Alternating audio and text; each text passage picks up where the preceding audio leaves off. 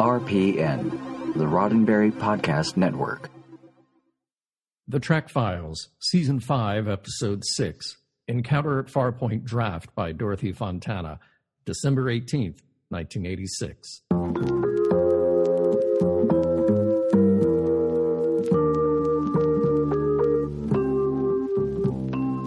Welcome to The Trek Files, a look into the archives of Roddenberry Entertainment from the personal files of Gene Roddenberry. And now your host, Dr. Trek, Larry Nemechek.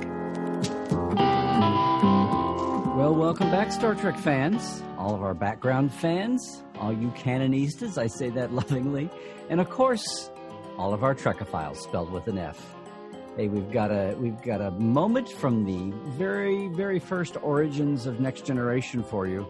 A short and sweet, for once, story document that's just going to be fun to look at the very first look that anyone in public got of what became the Next Generation, the pilot episode, Encounter at Farpoint. So take a look at our document this week, as always, right there on Facebook at The Trek Files, and then come right back for this week's guest.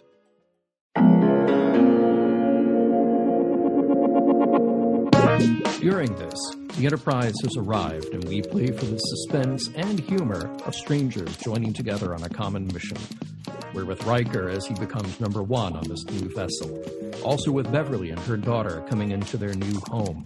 Some find old acquaintances. Some are concerned about new ones they're meeting. Dominating everything, of course, is the question of what kind of man and leader is Captain Picard.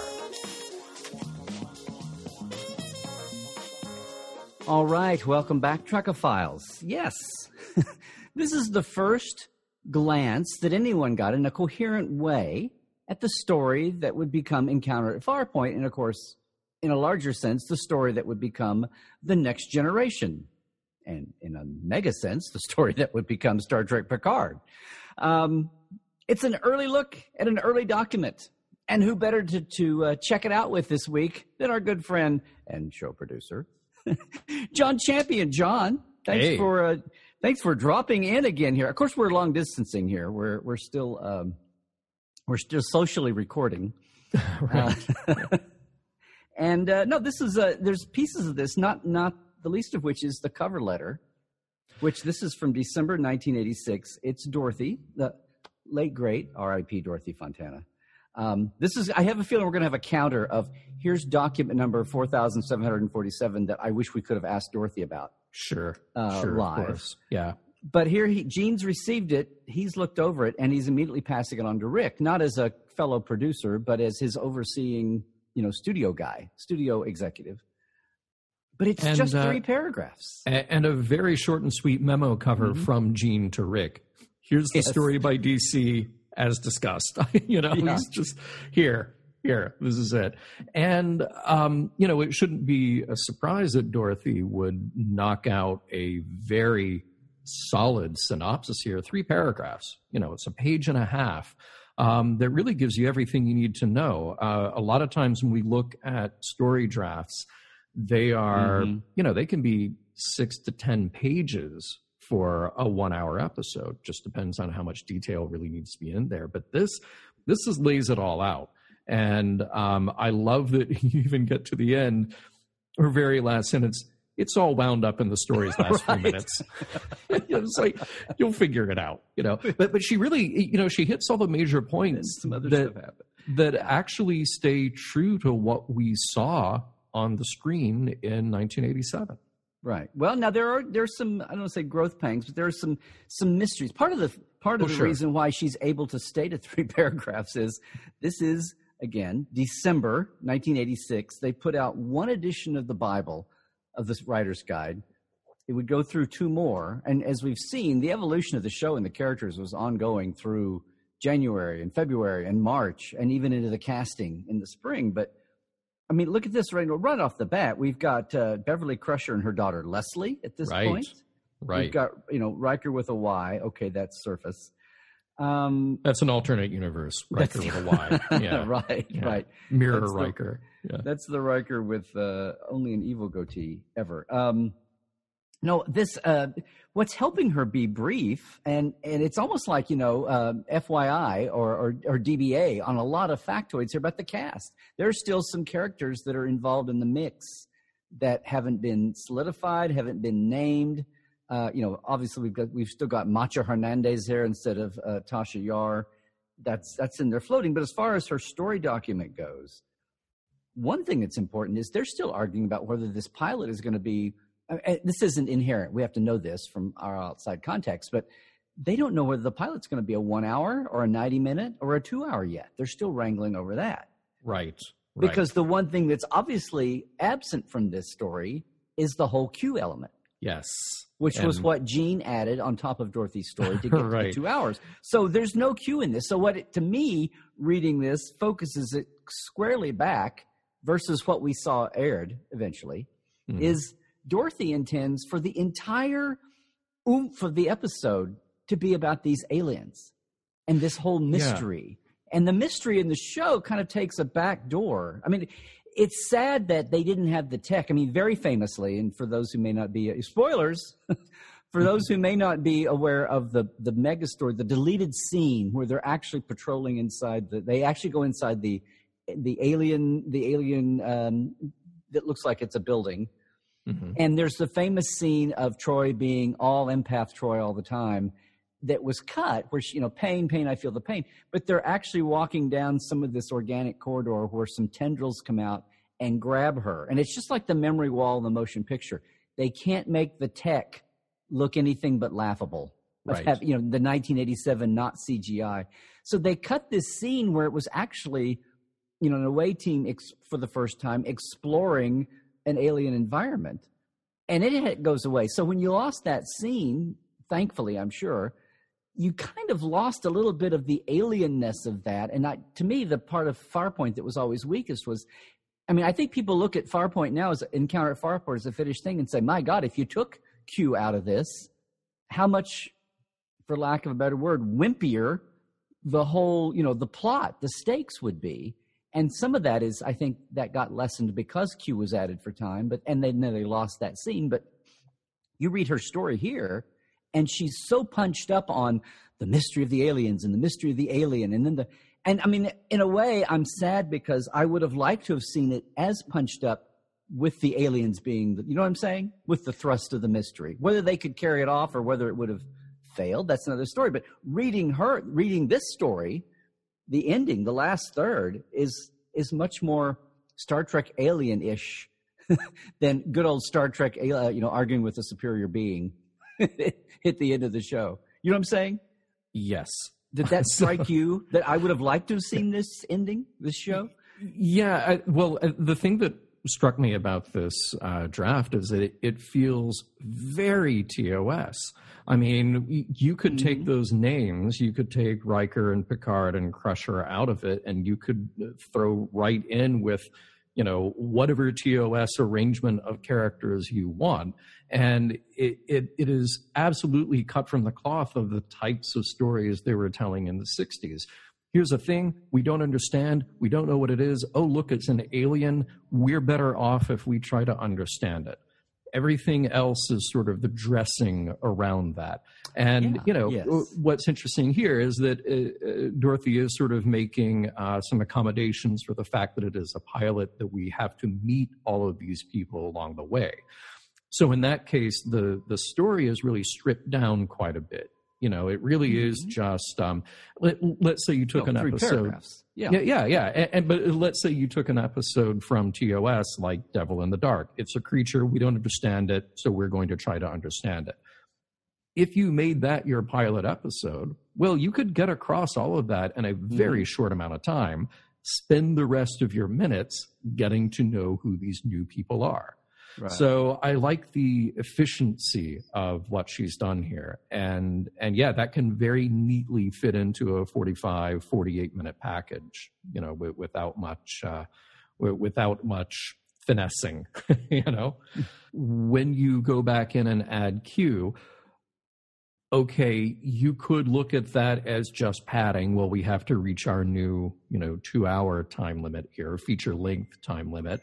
But you can also look at it as, great, we have this opportunity to introduce a new character, sort of raise the stakes for everything. So I think, look, either way, this is not going to be a problem. I mean, the key to me here is where she's underlined things for emphasis and stress. Yeah. And I keep going back in my mind, comparing it to the final episode. And there is a mystery, there is a reveal.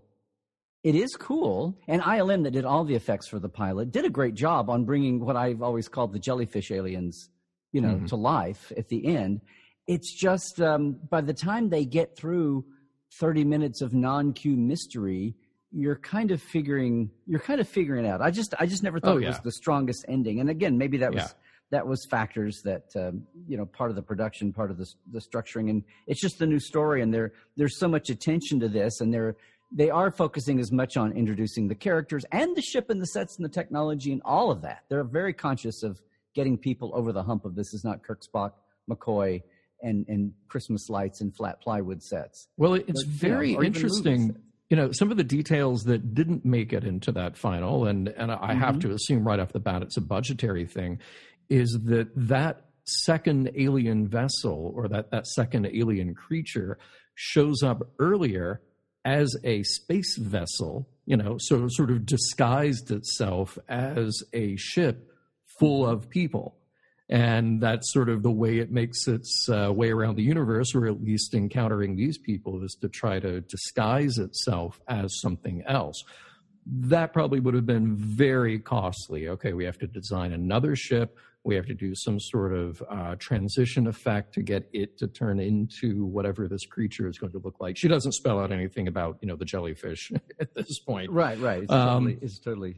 But that was a cool idea. That was an interesting thing. So we probably would have seen that slightly earlier than what we just got at the end, where they fly off and hold hands, hold tendrils. Well, that is a cute. Yeah. What? Oh, go ahead. No, that was all. I mean, I just think that she's spread out some of these moments a little bit, and built in some interest there that we didn't get in the actual pilot as it was filmed. But in the pilot as it was filmed, I think they did some interesting choices to help sort of raise the mystery level for the audience along the way, as we're discovering along with them what's actually happening at Farpoint Station. Right. I think aside from the mall scene with the bandy, the shopkeepers and all of that, after that, the only representation of the bandy people, the natives, that we get is all through Groppler Zorn, right? The head honcho. Right. And everything is viewed through him, like, the weird little apple mystery. And when he's being tortured, like he's being not tortured, but held up, he's being shaken down or shaken up. Yeah. And it gets to back some of these questions that I guess what keeps coming back to me is these questions she's asking, in vagueness to do a further detailed when she gets to her story and then her script. Did this planet's humanoids imprison and use this alien creature? Well, they did. Or did they rescue and care for it? And it was like, oh, well, she set that up. And if she's trying to say that that's a alternate view of it, can its mate be convinced of the truth? And that does feel very TOS-y. Yeah. I thought it was a good little bit of nuance that we actually didn't get. And that drama would have filled up all the time that Q wound up taking up. But now I'm reading this and thinking, oh, well, that would have been, it may have been a throwback to TOS, but it would have heightened some more. I mean, we can't just gauge what our memory is and what we watch from the finished film, because these questions were kind of glossed over in shorthand. And in the end, that's fine. We get to the point. The one that really got to me was we're laughing about it. It's all wound up. Oh, will both creatures just leave the planet, with this being the end of a vital Starfleet station? Part of the way the episode comes apart was it's not a vital Starfleet station. It's a wannabe Starfleet station. And reading this made me think, hey, wait a minute. We're so enraptured with watching the two jellyfish, as you say, tendril and tendril, fly off. And then we smile and get one more little, smack with Q on the view screen, and everybody takes off. And we don't really have a sense of, or if anyone cares, a sense of what happens when, this is like Farpoint in a whole new light here. Yeah. It's like, so the alien mate was enslaved and made to How you do that, by the way, but it was enslaved and made to. Did they nurse it back from health? I mean, that's something she raises that we never get to, like the origin of the situation that they used it for. But they're into it to try to up themselves as a Federation orbit player here. They're wanting to. We don't get into that after the first mention is made, but what's really glaring after reading this to me is, what does happen, and does anyone care? Once that base is ripped up, you're left with the old Bandy City. It's like, what? That's their technology level. This was all a fake. This was all a faux pretension. And once the alien leaves, do those guys go back to living in their Stonehenge-looking buildings? Yeah. You don't know. But I mean, the way that I look at this, again, it's December 1986. Nobody up to this point has written Star Trek that is not about Kirk, Spock, and McCoy on the Enterprise. Right. And I think what's so telling about that is that these choices that she's made in how this story will play out in this draft and in her concept of it is that, yeah, we leave at the end and we're probably never coming back. That is a very TOS thing. Right. And then all of this at the end about, what was it? Was the alien captured and imprisoned, or did they care for a rescue? How do we convince each other of what the truth is here? That is, ripe for a Kirk speech right there. To try to get to the bottom of this. I can see a McCoy-Spock banter. Yeah, 100%, yeah. And the other interesting thing about this is, right at the beginning, she says that this Farpoint station, this is where Starfleet vessels congregate before they go out into their long missions. And that's not really something we get a sense of from the pilot. That this is just sort of like a regular thing. Who knows where this place is? But if you're going out on a 5 or a 10 or a 12-year mission, or however long it's intended for, this is the last stop you make before you go there. And everybody does this. So there's a bit of a history built up with this. And then in my head, the anticipation that you would see other Starfleet ships there and other Starfleet personnel there. So there's a lot of interesting detail that we didn't get, but then I'm kind of glad for the detail we did get. Right. Well, and again, early development.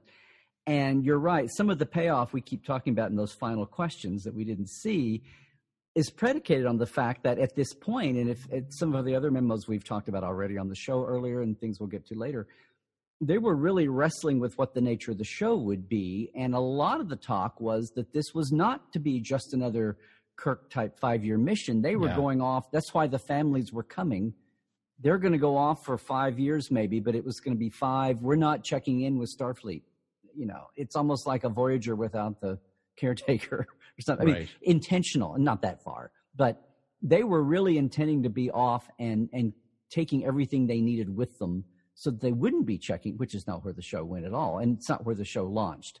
And that right there takes away some of the mystery of Dorothy and the power of Dorothy's premise, because at this point, she's envisioning this with the stakes much higher because of the nature of that kind of a base. If this is the dropping, if this is the San Diego, or the Norfolk News or the Newport News yards where you go before you head out, that would have raised the stakes on the importance of the station and the locals, need for it and desire for it, and everything would be heightened. And when that went away, at the beginning of As Aired Farpoint, Picard just says, "Hey, our first mission is to go explain this mystery with these guys, and where are they coming from, and how are they doing this?" The stakes have already been lowered. You know what I'm saying? By the time it's aired. Yeah. But again, that's part of this is what we're reading. We're not reading her draft and her later script. We're reading December, and it's a snapshot into what's in the mind of everyone. What's the best guess thinking at the time, the brain trust thinking. But the biggest thing is you've only got 3 characters mentioned here. Riker. Yeah. Well, 4 if you include Leslie. If you count Leslie, yeah. On one hand, this was a very simple document, but on the other hand, it's just amazing what you can find and what there's always food for thought, don't you think? Absolutely. Yeah, cool document. And again, a testament to Dorothy's abilities. Yes, absolutely. The Trek Files is produced by Roddenberry Entertainment. Executive producer, Rod Roddenberry. All of our documents and your chance to comment are available at facebook.com/The Trek Files. Now, for more great podcasts, check out podcast.roddenberry.com. And for more deep diving of Star Trek behind the scenes, visit Dr. Trek and Portal 47. That's me. At LarryNemecek.com. Trek well, everybody.